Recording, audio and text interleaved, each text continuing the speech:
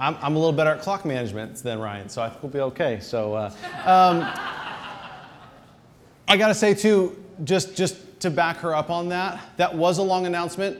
These are changing the way we do groups for a reason. This series of Oikos is one that our elders have done a lot of research and prep and have traveled to meet with some of the people who have headed up this kind of new way of thinking about church. And then our staff over the past 4 or 6 weeks have been doing a study around this as well. And the only thing I can say is that it is changing the way that we think about church. Changing the way we think about the mission and the goals of the church, and then the program and the way we spend our time and energy putting on church. It's changing that. It's challenging us in that. And very excited about that. So that is why there's so much changing around it. So definitely consider being part of that. How's everyone doing? Super Bowl Sunday. Yeah. See, we got one Chiefs fan here. Okay. All right. Yeah, I'm more living in the past of last year. I don't know about anyone else, right? Yeah. We'll talk about last year's season. We don't need to talk about this year's season. Ended well last year. This year, I'm just going to a Super Bowl party that is overtly Eagles, and so I think that put me as a Chiefs fan this week. I was trying to find like a Mahomes wig to put on my daughter for the entire time, and it's a little too expensive, but.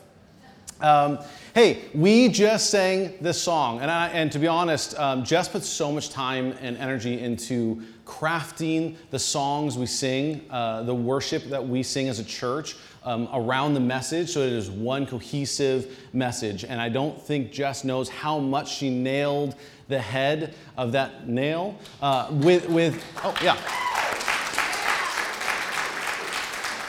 I actually wasn't even going for a compliment for Jess, but that's great. You won't be clapping in a second, I guess, because what I was going to say is I'm going to hold you all accountable to the words you just sang. Today's message is definitely a call to discipleship. It is a call for believers to respond to their belief. And then I heard you all singing, I want more. So I'm going to go ahead and preach this message confidently because I know that I can hold you accountable to what you just sang, that you actually want more. You didn't just want to accept Jesus once and then say, cool, I'm just riding this one out. So let me pray and we'll jump into it. Dear Heavenly Father, Lord, we thank you for the fact that you've created us for relationship with you. Lord, that you are not just seeking to gain likes, to gain signatures. Lord, you are seeking to gain disciples, students of your way. And Lord, I pray that our actions, our responses reflect our decision to follow you and our desire to know you more. Be with us in Jesus' name. Amen. So there was a single battle in global history that we still live in the wake of. I guess there's many that fall into that category, but there's one specifically that believers around the world still live in the wake of. This battle happened 1,700 years ago. It happened just on the north side of the city of Rome. You see, what happened is in 305 AD, Emperor Diocletian, he steps down as Emperor of Rome, and he steps down with no succession plan in place. Great thing to do of like the largest empire on the earth at that time. And it creates a power grab. It creates this power vacuum that anyone with means, the elite, the aristocracy, the military generals are all running for. In the next year, Maxentius actually wins local support and seizes the throne for himself and becomes the emperor. But some people aren't satisfied with that. And another general by the name of Constantine is still raising an army to go and try and claim the throne for himself. And it's in 312 that he has descended from the north onto Rome with an army of 25,000 soldiers, and there were about 25,000 Roman guards in the city as well. So this battle was a total of 50,000 soldiers. And they meet at the northern edge of the city called the Bridge of Milvian. This bridge is actually still here today. You can show a picture of that. It's just on the north side of the city. And they meet at this bridge. And the night before this battle, Constantine has a dream. In this dream, he's actually fighting this battle, and he looks up and sees a banner across the sky. There's an artwork that depicts this. It doesn't really depict the banner, though. If you can throw that up there next on. But Constantine looks up and sees this banner in the sky, and the banner says, "In this sign, thou shalt conquer."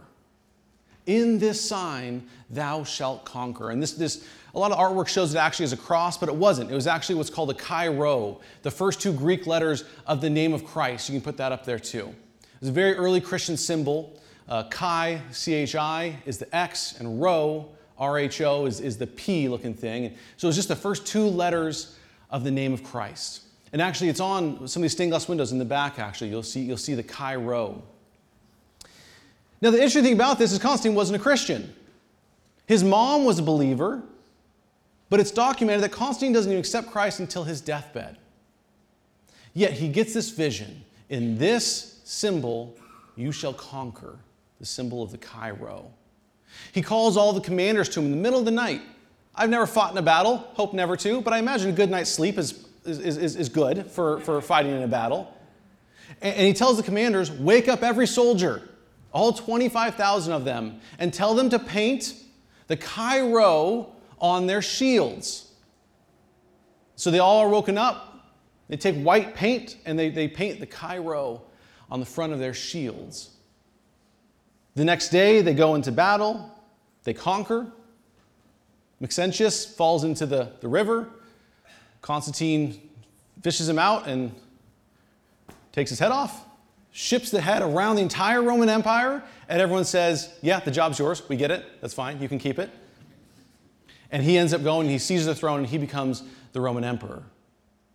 And shortly after, he ends up making the entire Roman official religion Christianity. Sometime after that, the pagan worship of the Roman gods, the Greek gods, is actually outlawed, and the entire empire is told that they are Christian to every extent of it. Millions and millions of people. Now, there's two ways to look at this story. The first one is beautiful. Because the first one I hear in the story is that Jesus is crucified by the Romans and spends his entire life in Judea that is occupied by Roman oppression. And 250 years later, Jesus just staged a coup and somehow took over the entire Roman Empire. And it is no longer being persecuted, but is being proselytized everywhere. And that's beautiful. And I believe that is why God willed this to happen. It's because the church just exploded. Yet something is lost in that moment. You see, when it was illegal, when it was dangerous to be a Christian, I think there were far less casual Christians. I think if you chose to be a part of this dangerous movement, you wouldn't just casually walk around with your Chi Rho shirt and not really change anything else about your life. I think if you made that decision to see Jesus as your Lord and Savior, as God incarnate on this earth, bringing you this salvation, it would begin to change everything you did. Because the costs were so high. The risks were so high. And yet suddenly, an entire army of, I would have to imagine, mostly non-believers, are told, you are now Christian. Paint this on your shield. Go kill some people. Let's seize Rome, sack Rome, and we'll do it under this symbol. And then suddenly it becomes popular, it becomes encouraged to become Christian. At some point it becomes illegal to not be Christian. We live in the wake of this world, not as intense in American culture, but the majority of our country is Christian. Most of you, I would assume, were raised in a Christian household. And so without that hard ask, that challenge at the beginning of it, was there the discipleship that followed? Because I believe you when we all sang, I want more.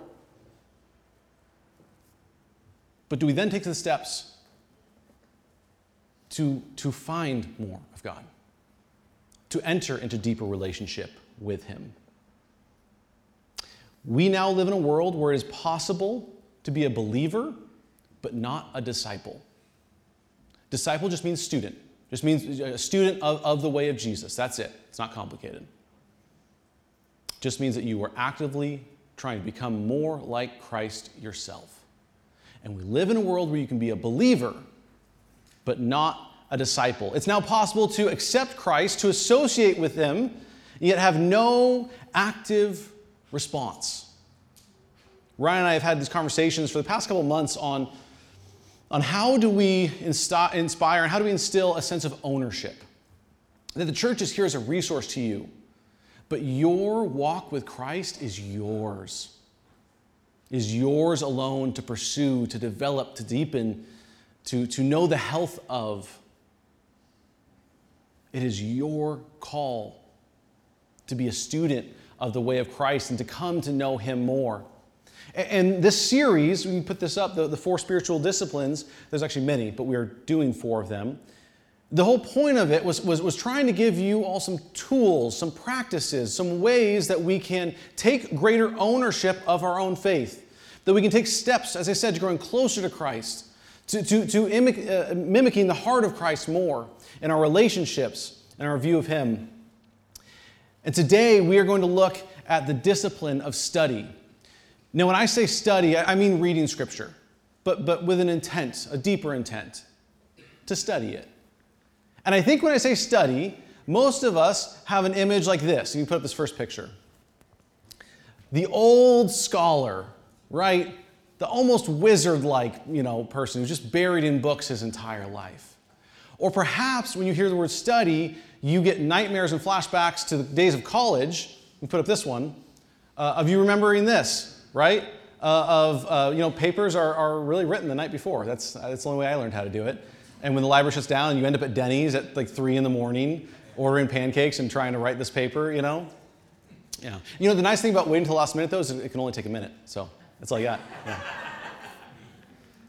But I think when we talk about the word study, you imagine one of these two. That you imagine a scholar, or you imagine when you paid all this money and you know you're going to get a GPA at the end and there's this pressure to get this knowledge, to learn it. But I want to offer a different definition, a different image of the word study. If you can put this next picture up. Curious George. Okay, so yeah, 2 young kids. We read a lot of stories. Curious George is one of them. If you read the story, you find a character who is curious, who will hear a noise out the window and will say, I wonder what that is. But then guess what he does? He goes out the window. He just blindly follows his curiosity. And he'll go on these grand adventures because he's curious, and then he pursues, he follows through with it. And those are almost kind of the 2 pieces we have to have. That curiosity, but then the appetite to jump out that window and find out what it is. To jump out that window and to explore and to learn more. I was trying to think of good biblical examples of this Curious George attitude, and I think the best one I can think of is Nicodemus. This famous story is found in John chapter 3. And if you know the story, Nicodemus is a religious leader in the area, and it's the day after the whole flipping of the tables and Jesus preaching in the temple. And if you know the story, what time of the day does he show up? He shows up at night. And I've heard that in sermons in kind of a disgraceful way of saying, he wasn't bold enough to walk and knock on Jesus' door in the middle of the day. But to me, I love this because this is a religious leader who has the most to lose being associated with a guy who just renovated the temple by himself. Has the most to lose. And yet he shows up. He's the only one who does. He's risking the most, and yet the words that Jesus preached are echoing in his head, and he just says, I've got to know more. And so he shows up and says, you said these things. What does it mean to be born again? Those are some of the Christianese statements that most of us say, yeah, sure, born again. And Nicodemus says, no, I don't understand that. What does that mean? What does it mean to be born of the Spirit? He has this curiosity, but then he has this appetite, this desire to follow through and to seek. I think that's what these two ingredients of study are. They are an appetite and inquiry. The two ingredients of study are appetite or desire and inquiry or questioning. And I put that down there, that inquiry without appetite is useless. And this happened a million times, right? You hear a Bible verse or something in a sermon, and you get a thought and you say, I wonder about that. Never mind. I don't wonder that much, right? I wonder about that. Do you Google it even? Talk to a pastor? Try and search this out? Or you say, I just wonder. That's just interesting. But do we then have the appetite to go and seek answers? An appetite without inquiry is directionless, right? If you say, I have a desire to know God more, but where do you start? It's a big book. And so I would always encourage people to begin with their appetites, with their questions, with their desires. God made you unique. And there are pieces of God, there's pieces of His Word that are more attractive to you, and lean into those. What are the questions that naturally come up? Now, the funny thing about this whole sermon is I'm trying to convince believers to take active steps into studying their Bibles, acknowledging the fact that we all already do this with a million other topics, right? We are all students of a million things. It has not bit me yet, but there is like a craft baking craze that is like sweeping our young adults in our country, right? Let me give it as an example. I had, in one single week, a couple weeks ago, one 7-day period, I had 2 separate individuals on separate days show up with, I don't even know what to call it, a lump of raw dough, and set that on the counter. And both times I say, great, we're getting some sourdough bread. You know, that's nice, that'll add to dinner. And both times I said, no, this isn't for us. I just have to knead it in a couple hours, and so I need to bring this with me. 2 separate occasions that people have come and babysat bread at our house and then taken this fetile bread home and not shared it with us. We are students. I will say that one hasn't bit me. I like bread, but the babysitting it for a while, do enough babysitting. I'll tell you mine though. Yeah, my wife always says it's not babysitting with your kids, but fantasy football. Okay, instantly some people in the room get it, some do not. But I went from like a casual football fan to I listen during the season, it's done now, to so many podcasts and read so many articles and am analyzing as much as I can, still just to get second place to Mark Morse. But right, if you've ever done fantasy football, you become a student of it.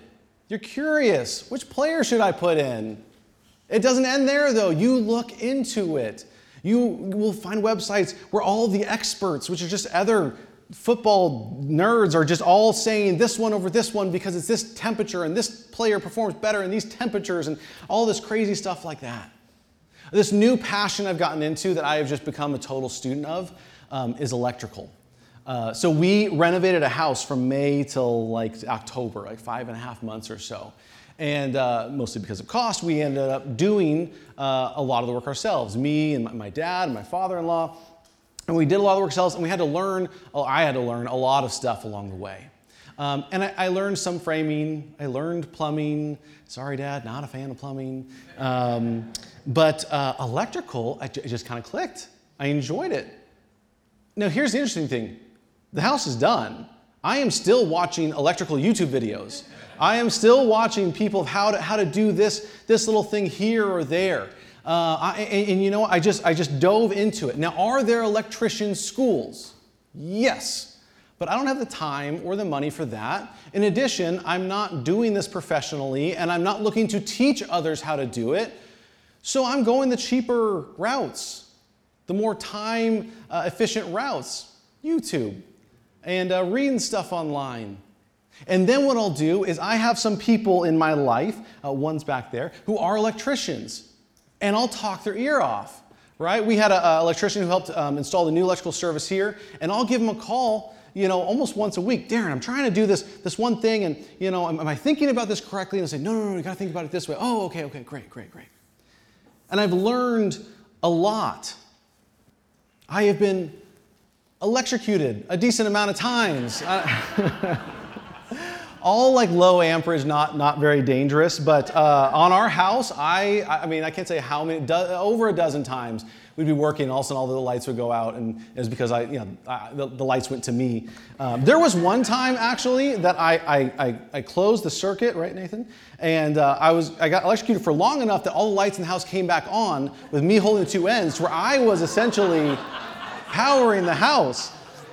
Just the lights, but learned a lot.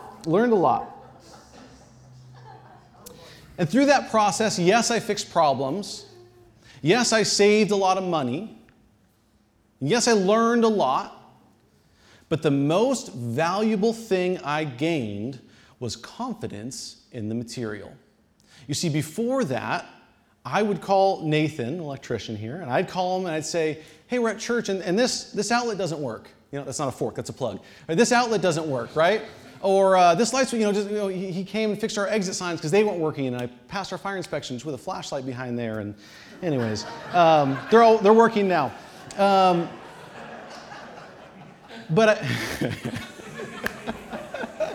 They gave me the call, they're on their way. I was like, wait 1 second, and I put flashlights behind all of them. But every little thing we needed here at the church, I was calling Nathan, hey, can I get you to come do this? Can I do this? Whatever, Because, like many of us, I'm assuming, I'm not confident enough to touch electrical, right? And so I wouldn't. But now through this, I've learned a little, I saved a little money, but the biggest value that I have from that renovating our house process is the confidence to say, I know I can work with these materials. I'm still going to be calling Darren twice a week with questions. I'm still going to be watching YouTube videos, whatever. I'll be looking up, stuff. But I am willing to work with the materials now. It is the same with Scripture and with theology. That when we engage in study, I hope you find reward at the end of that time of study. I do. I hope that you find a revelation of God's character and God's will for your life through that time of study, through that time of Scripture and prayer. But for me, looking at that situation, the greatest thing you are gaining is comfortability working in the material. That you come to see your Bible as a means of life that you can tap into. But something stops us from thinking that we can ask those questions or that we can even go into that when it comes into Scripture and theology. Like I said, you got into baking, you're watching YouTube videos, you're getting your hands doughy, whatever, me electrical and doing all that. Whatever your hobby is, you dove in, and that's fun. And yet, when it comes to our faith, it's, well, I guess I'll show up on Sunday and see what they got for me, And if it hits me, great. If not, they should have tried harder, because I was there the whole time, mostly awake. They should have, we feel this inability to work with material and to learn and to grow. It says in Mark 12, says, you shall love the Lord your God with all your heart and with all your soul and with all your mind and with all your strength. That was me verbally underlining mind. We are called as disciples, as followers of Jesus, to pursue him with our minds. to engage with His holy word in a way that we are eagerly seeking more understanding of Him. So why is this the case? Why are so many believers so hesitant to attempt to study Scripture on their own? What are the challenges that we face towards study? I have 4, and I'm just going to go through them real quick. I usually never do a sermon that are on like the negatives. What are the roadblocks? What are the challenges? But this is the way it kind of made sense. Now, most likely you will not have all 4 of these, and you might have none of them. But you might hear one of these that you resonate with, and you say, yep, that's why I don't read my Bible, is that one right there. But be aware that we all might have different pieces of this that we struggle with. The first one, and it's the only kind of weird or complicated word today, is fideism. Fideism. I've been butchering this in the adult ed class for the past couple of weeks downstairs. And fideism is this idea that you may not know that you already had, but some people in certain Christian traditions had this. And it's that faith is about not asking questions, but simply submitting blindly.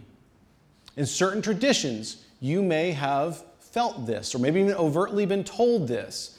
It is the faithful, the disciple, the believer doesn't ask questions, but just believes. Just believe. We'll give you a little dose each week at church, but just promise to do what we say. Just believe. Don't ask questions. This is the idea of fideism. And really what it is just complacency of the mind. And we can think that it is having faith, but it's not. And often people who have that view will say, well, we're encouraged to have the faith like a what? Like a child. And I think that's a misinterpretation of that.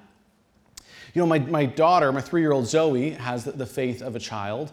And the way I would describe it is that she is bold. She's bold. We will be at a restaurant with a bunch of other people, eating with people who we know are not believers, and she'll say, we have to pray. And I'll say, yeah, okay, let's pray, let's do it. And her prayer is, it's singing a song at the top of her lungs in the restaurant. I think she learned it at preschool, but it's this prayer song, She is bold in her faith. She is committed, and that's great. I aspire to have the boldness that she does. But the mind of a child is also ignorant and uninformed, right? When we're told to have the faith of a child, it's that boldness. It's not the understanding of a child. There's a passage I'm going to read, and I don't know how I can read this without it being somewhat offensive to a lot of us, but we're just going to read it. And this author's just not pulling punches, okay? It's in the book of Hebrews, which I promise we're going to save some for our Hebrews series that's starting very soon, but we just keep finding gold in there. It's in chapter 5, starting in verse 11. The author says, as he's writing to a church, about this we have much to say that is hard to explain, since you have become dull in understanding. For though by this time you ought to be teachers, you need someone to teach you again the basic elements of the oracles of God. Although by now we should be able to talk about these deep, these powerful doctrines and the ways that the incarnation of Christ is affecting everything, whatever. We have to keep coming back to the basics because he's saying, you have not grown yet. You need milk. Not spiritual food, not solid food. For everyone who lives on milk, being still an infant, is unskilled in the word of righteousness. But solid food is for the mature, for those whose faculties have been trained by practice to distinguish good from evil. I hope, if there's any conviction in this, I hope that you feel it in yourself. I feel convicted in myself in times where I am not in study, when I'm reading this, of where could I be by now if I had been a more diligent disciple? Therefore, let us go on towards perfection, leaving behind the basic teachings about Christ and not laying again the foundation, right? Let's aspire for more, not coming in every Sunday and laying the same foundation, not coming every Sunday and needing to still preach John 3:16 because it hasn't sunk in yet, right? Let us desire more. He describes his foundation: repentance from dead works and faith toward God, right? Repentance from sin and faith towards God, instruction about baptism and laying on hands, and resurrection of the dead and eternal judgment. And we will do this if God permits, for it is impossible to restore again to repentance those who have been enlightened. He said, you've already been enlightened. And yet when I come visit you, I have to give you the gospel message again and remind you that you are now resurrected in Christ because you haven't grown from that point. And have tasted the heavenly gift, and have shared in the Holy Spirit, and have tasted the goodness of the Word of God and the powers of the age to come, and then have fallen away, since on their own they are crucifying again the Son of God and are holding him up to contempt. They have received this revelation, and yet don't act on it, don't grow in it. And so once again, they come back to needing to re-experience again. He gives us image. Ground that drinks up rain, falling on it repeatedly, and that produces a crop useful to those whom it is cultivated, receives a blessing from God. But if it produces thorns and thistles, it is worthless and on the verge of being cursed. Its end is to be burned over. Now he says burned over. I don't think this is a reference to hell or anything like that. It's in that word right there after he says the word crop, and that produces a crop useful. He's saying, by now, you should be crops that are useful to others, edifying as ambassadors of the kingdom of God, that we are taking this truth and we are planting it in our lives, and the fruit of the Spirit that is coming out of our lives is attractional and is nourishing to others around us. But if you don't, you're just some thirsty dirt. You're just consuming and not producing any of this discipleship, any of this holiness in your life. We are not called to blindly believe and not ask questions. We are called to grow, to study, to take the truths that you receive here and say, I want more. I don't understand this part, so I'm going to search out that part. I'm going to grow in my understanding that I might produce greater fruit, which is fulfilling to me, but also nourishes everyone around me. You know, talking about this idea of questioning or not being allowed to question, Job questions God throughout the entire book of Job while his friends just tell him to accept his fate. And yet in the end, God says that he is the faithful one for asking those questions. We are called to engage with God intellectually. Number 2, roadblock or challenge for study is just being uninspired. This is probably the most common one I've been at multiple places in my life. Just uninspired to begin, uninspired to get started. And you know what? So I'm going to answer this pretty clearly. Charles Spurgeon gives this quote. It says, "A Bible that is falling apart usually belongs to someone who isn't." And my challenge for how to go about this, if you are feeling uninspired, is to come at this with selfish desire. And let me explain that. Let me give an example of that. Chuck, if I can call you out, I didn't warn you I was going to do this. Chuck is someone who is now the strongest person in our church, if you didn't know that. The transformation that you've had physically over the past couple years is incredible. And yet, I'm not going to answer this for you. I'm going to talk about myself now instead. The reason that we are inspired to start working out or go to the gym, I've been told, is to be healthier or to lose weight or to feel better, to fit in those old jeans you love, right? To be more attractional, to whatever, all these reasons. That's the reason you start working out. And yet, do you enjoy working out? Yes. Once again, I've heard of this. It's fascinating to me. But whatever. I've heard that that as you're getting into working out, you start for these very selfish reasons, good reasons, and yet you develop a passion for it. I believe it's the same with Scripture. I believe it's the same with theology. I start reading Scripture. I start and am re-inspired to study because I want to be a better man. I want to be a better husband, a better father. My wife is a marriage family therapist, and we've always, believed and encouraged in the health that can come from counseling. And yet my wife and I both started counseling when we were having kids, because we both had this idea. It was her credit, she started this idea, is that I want to figure my stuff out and be as healthy as I can so that I can parent them out of that health. It's very similar with Scripture and with theology. If you are uninspired to get into it, do it because you desire to be a greater man or woman of God.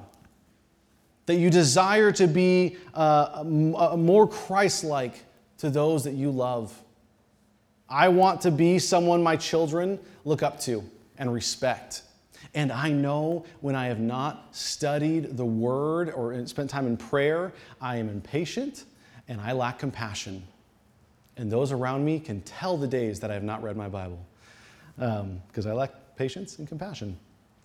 2 Timothy 3:16 says, all Scripture is breathed out by God and is profitable for teaching, for reproof, for correction, for training in righteousness, that the man of God may be complete, equipped for every good work. To some, you might read that as a command, but to people who are wanting to become more Christ-like, that is treasure. It's saying, yeah, that is what I want. I do want to become more equipped for good work. I do want to be made complete in the image of God. I want that work for me. Matthew 7 says, ask and it will be given to you. Search and you will find. Knock and the door will be opened for you. For everyone who asks receives, and everyone who searches finds. And for everyone who knocks, the door will be opened. Is there any among you who, if your child asks for bread, you would give a stone? Or if the child asks for fish, you would give a snake? If you then, who are evil, know how to give good gifts to your children, how much more will your heavenly Father give good gifts to those who ask of him? The sanctification of the Holy Spirit, becoming more Christ-like, is exactly what God wants to give you. I can think of no other prayer that I can guarantee you God wants than you praying for the character of Christ within your own life. I'm telling you, that's what God wants for you. If it's right before bed and my daughter asks for candy, I know what's good for her, and I'll say no. Or maybe just one piece if mom's not looking. But because I know her and I love her, I want what's best for her. I guarantee you this is what God wants for your life. So ask, seek, knock, pursue in your life greater understanding. There was an organization called Back to the Bible, and they polled over 400,000 people from all ages, over 24 countries, over 75 denominations, and they looked at those who regularly engaged with Scripture. And they found a massive turning point around 4 days a week. That around 4 days a week, there was massive character changes. And these were their findings that they published. Of those who engaged with Scripture, which means read, listened to, studied, one of those, engaged with Scripture 4 times a week, they found they are 407% more likely to memorize Scripture. They are 228 times or percent more likely to share their faith with others, 59% less likely to view pornography, 30% less likely to struggle with loneliness, and have markedly lower sexual sin, gambling, drunkenness, etc. There is an effect that the living Word of God has in our lives.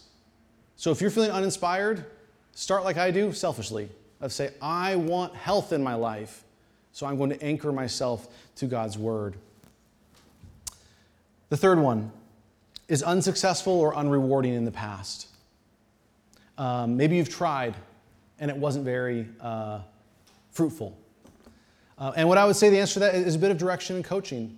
Because if you tried and you opened up into the middle of Leviticus and you're reading of the sacrificial laws and how many cubits by how many cubits this tent needs to be, you're saying like, I'm not getting anything out of this, Actually, the second half of Exodus, I think, is the most boring piece of the Bible. So if you started there and you're reading that and you're saying like, I don't know if I really want to do this tomorrow. Or maybe you start with one of the most difficult books of the Bible and you're reading all this like Hebrew imagery that you weren't raised in, and so you just going over your head. One of the main reasons we're teaching Hebrews after Easter this year is because it is a very difficult book, and so we want to do that together as a group. But same thing, maybe not very rewarding. If the very first time you go to the gym, someone throws you on the treadmill for 10 miles, then makes you do deadlifts or whatever, you're probably not coming back the next day. Like there's a certain level. We took my daughter skiing at Mammoth the other day. It's 3 years old. Our goal was simple. get down the run, get hot chocolate, right? Positive experience. If I took her on this run, picture. If I took her on this run, she's not coming back, right? Well, probably physically wouldn't be coming back, but also I couldn't get her on the mountain again. And she loved skiing, right? It's hot chocolate at the end, and that was the goal then. So as far as a bit of coaching and direction, if you're getting started in Scripture, there's some places and some ways to start that are just more fruitful, and then your appetite grows, you can pursue more. The very first step, I'll say real quick, is get a study Bible. If you are trying to attempt to read Scripture the first time, get a study Bible. It'll say it on the cover, study Bible. You can get them in all different translations. If you're new to Scripture, I recommend the NLT, New Living Translation, but they're all good. Best translation is the one you'll read. They're all good. But get a study Bible. It'll have commentary at the bottom, real brief, but will help you understand that. A beginner's reading guide. As I said, don't start on the Black Diamond, right? So I always encourage people this. The very first 10 Psalms, they're personal, they're devotional, and they're great. The Letter of James, a short book in the New Testament. The Letter of James is not my favorite book, but it's one that I know every person can read and glean wisdom and life from. So I recommend that. And the Gospel of John. Those are usually where I tell people to start. You could do a bit of a topical study. You could look at the parables of Jesus. And you say, I'm going to work through one at a time the parables of Jesus. And when I don't understand them, I'm going to Google it. Or I'm going to look at some resources, look at my study Bible. I'm going to try and understand more the power of these parables. Or you could do a topical study on your own. Lastly is resources. There are resources for you to grow in this. There were about 20 people in the basement who were going through a theology class this morning that have been reading this book and have been stretching themselves by reading academic kind of writing and discussing theology. There are resources available, discipleship groups and adult ed classes. The Bible Project, or just BibleProject.com, I'd encourage you. It's a phenomenal resource that'll outline every book of the Bible so you kind of know what's it about, what's the main thing, and there's great topical videos there too. The SHC Resource Library, you can actually throw up that next picture. So if you go on soundhousechurch.com and click on Teachings, there's the Resource Library. You can click on that. The password is SHC Library. There you go. It's out there. All lowercase. Probably could have figured that one out by yourself. But and this resource library we will continue to build, but we have been able to put up on there commentaries.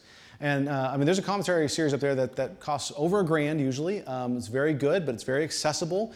That's yours. Start your study and use this as a resource. And the last one is pastors, elders, or any other students of the Word who have gone before you. Access them. I'm reading this. I don't understand it. Can we talk about that? We don't have all the questions, all the answers. We have some. But we also know where to look. We have an extensive academic library in our offices next door. And we have people in the church who have borrowed that or we've read books together through there. Lastly, the last obstacle to study that I think a lot of people face is intimidation. They feel like it's just difficult to get started. And for this, I'm asking 3 different people to come up. If you guys can come on up. I got some questions. So for this, Rhonda, Tilly, Mike, you guys want to come join us? They could use a round of applause. We could not find 3 similar stools, so whoever's tallest gets the short one. I'll take the short one, that's fine. Okay, so if you guys want to just grab those. So we have many people in our church who I would say have become students of the Word. We're sharing one of these. Tilly, you're in the middle, you can hold that. Oh yeah. So we have, I just love, Mike, I always look up to you, but especially today. So we have many people in church who we have witnessed them taking steps to pursue study in their own life. And these are 3 who I asked to be up here as examples for that. And I have 4 quick questions I just want to run through real quick, and then we're going to wrap up. But the first is, what was the process of first getting into your Bible? And was there a topic, theme, or book, or general interest that you first studied? You can share your name, too, when you first talk. Hi, I'm Tilly. Thanks for handing me the mic first. So I think the first one that I studied was actually the book of Mark, and I had absolutely no idea how to even study my Bible. So I knew how to read it, but I didn't know how to study it. So I just took every time that it's referenced somewhere else in the Bible, I went to that point. And I read every single footnote in there. And then I was actually talking to Chad about how to study the Bible, and he said, well, check out this commentary on the resource library. So then as I continued studying the book of Mark, I always read the commentary too. And I'm one of those geeks that has to read from start to finish. So even though he said you don't have to read the whole thing like I had to, but I'm glad that I did because it kind of gave me reference before and after so that I could understand it even deeper. Yeah, when you mentioned study, I mean, there's lots of different ways to study and different media to study. And I think, I started years ago and started with a daily devotional called ODB, Our Daily Bread, which is a very simple daily devotional. It always starts with a verse and then a topic, a real-life story or application of that verse. Yeah. Very simple. And then over the year, and not spending maybe as much time, 5 minutes, 10 minutes on that kind of thing. But then over time, spend a little bit more time and then reading either a book along with a commentary on passages that I wanted to learn more about, or reading through the Bible. I love J. Vernon McGee's Walk Through the Bible. He's got a 5-volume series of a short section of the verse and then a long explanation of it through the whole Bible. So it takes a long time to go through, but it's a great way to just go through the whole Bible that way too. Devotional, should have had on the list. Devotional is a phenomenal way to get started. You don't know where to start, you don't know how much to read. A devotional is a great way to get started. Rhonda? Can you hear me? Yeah? This thing makes me nervous. Just so you all know, I do not like speaking in front of people, so I am extremely nervous and my heart is racing extremely fast, so please bear with me. But I guess I would start off by saying that I wanted to study the Bible, so I thought, what better way than to start from the beginning and work my way to the end? Very wrong. And so I thought, I'd get up every morning, make my coffee, open up my Bible, and start reading. But that's what I was doing. I was just reading. I was just reading the words on the pages. Wasn't understanding what I read, didn't remember anything. And then I joined Larry and Sue's Bible study group. And I remember the first few weeks, I just sat there like a spectator, just listening to what everybody else was saying, their discussions. And as I was sitting there, I started to have questions. And at that time, I was too embarrassed to ask these questions because I thought they would look at me and say, Rhonda, these are easy questions. You should know them. And it started just to fuel me and have a fire in me of like, I need these answers. And so I went home and I started researching, just Googling things. And slowly I started coming to the Bible study and was able to participate in our discussions. And I guess that's kind of what started my desire to dive a little deeper into Scripture. Yeah. We're going to do an edited version of all four. Of course, it's the week that I tout myself for good clock management, and then we're off. But let me ask, if I can, if you have anything to add to this, what has been the process like of growing in scholarship, I guess I'd say, right? Starting with Googling stuff, starting with devotional, and then kind of growing into commentary and stuff like that. What has that process been like? Was it natural? Was it uncomfortable? For me, it was uncomfortable. I mean, I didn't know where to start. I just, had a question and just Googled it. And a lot of it was confusing.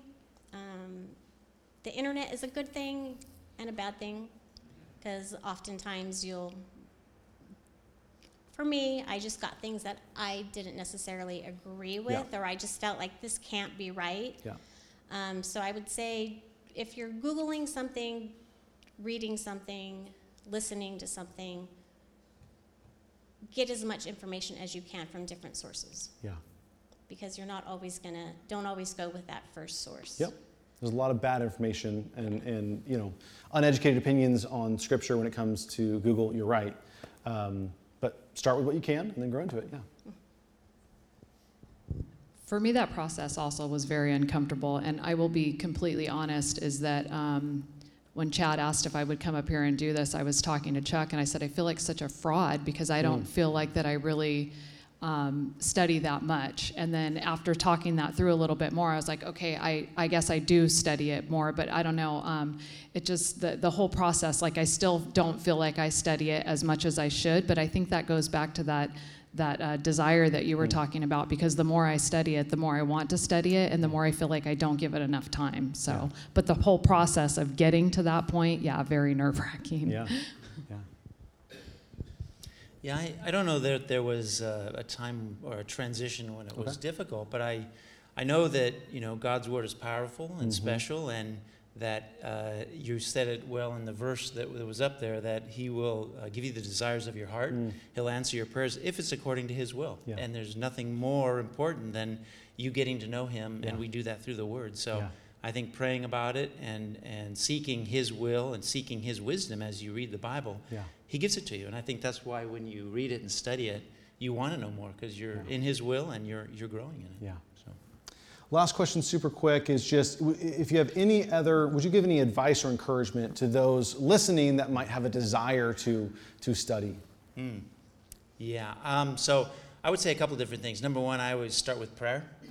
Before you open the word, just ask him to enlighten you, show you what you need for that day. Yeah. And then seek that, and then just give you something to think about through the day, where you are. And I've been surprised at how often when you, and maybe many of you know this too, when you read a passage, it strikes you, and then later in the day, something hits you that reminds you, wow, that was just right for the day. Yeah. And I think that's the Lord working in you and honoring you through studying his word. Yeah. I think my biggest tip would be just do it. I know that when I first started, and I mean, even now, like I'll read stuff and I'll be like, well, I don't really get that. And I'm like, okay, well, I'm just going to keep powering through it. And I mean, it might be a couple weeks later that I'm like, hey, wait a minute, I kind of remember reading something else about that. And then it just kind of starts clicking and making sense. So I think my advice is don't, like Chad was saying, don't be intimidated by it, just do it. And also seek the resources that are available. Like he was talking about the library here. I mean, all of the resources we have are here. We have Chad, we have Ryan. I did it backwards. We have Chad, we have Ryan. And there's so many other of the elders and stuff here too at this church that can, Larry, he's very knowledgeable too, can give you, all those tips also. And the other thing I would say that has been a big help for me is that whenever I start to study or read, I always have my phone by me, not because I want to use my phone, but because I Google a lot of words. Not so much like the topics and stuff, but I will read a word and I'm just like, I've never seen this word. I don't know what it means. I need to find out what it means. So I look it up, and then I'll be reading, I'll get through that chapter, and the next chapter I'll be like, I don't know what this word is, and it turns out it was the word I had just looked up, but I look it up again because it takes probably about 5 times for some of these words to actually sink in, and I'm like, oh, okay, now I know what that word means. So look things up, that's my big tip, and just do it. Can you repeat the question? Yeah, what would you say, any advice or encouragement for anyone listening who wants to start studying their Bibles on their own? Well, I would say for me, when I started diving in a little bit deeper, the Bible just kind of became alive to me. And so I no longer was reading the Bible just to read the Bible. I was reading the Bible to try to get some understanding, gain some knowledge, get closer to God, just build my relationship with him. Because I think, after all, I think he just desires to have a relationship with us. Yeah. And I think it's not a one-sided relationship. I mean, I know he knows everything about me just like he knows everything about you. So I just feel like I owe it to him, and he deserves for me to know as much as I can and learn as much as I can about him. Yeah. So I would say if, you just have that desire or you have questions, just to start studying. Maybe you do it by yourself, with your significant other, with friends, or join a Bible study group, which was very beneficial for me. Thank you, Larry and Sue. Yeah.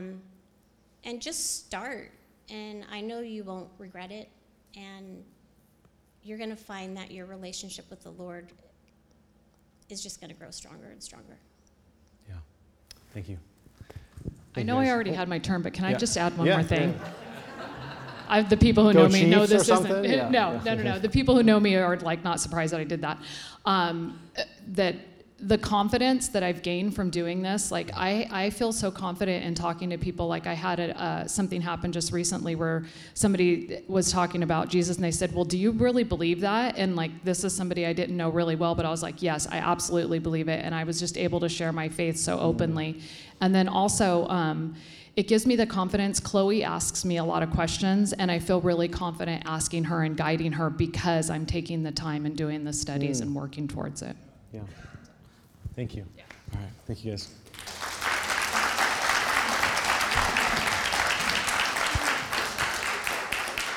I've seen so much growth and just so encouraged by them, all of them. You know, just to point out two things real quick. I have caught Tilly in the church park reading a thick academic commentary on Isaiah. And I think Rhonda probably spends more time in study than me and Ryan combined. So it's just so cool to see what's happening there, and it's encouraging for us as well. I'm going to say one last thing, and then I'm going to pray. The greatest myth of study is that it's not about how smart you are, it's about how humble you are. And I think that is what was just modeled right there. Till you saying Googling the same word 5 times in a single study, and that is what where you'll get the most out of studies, when you're coming with a humble heart because you want to grow closer to God and closer to your understanding. So be encouraged in that. Let me pray. Dear Heavenly Father, we thank you for this day. Lord, we thank you for your word. It is holy, it is powerful, it is also personal in a way that we can engage with it. Lord, I pray that we all feel inspired as we sang, I want more of you in my life, that we feel inspired to take the steps to enact that. Lord, let us charge with a desire and appetite for more of you, and that we meet you in Scripture. Be with us in Jesus' name. Amen.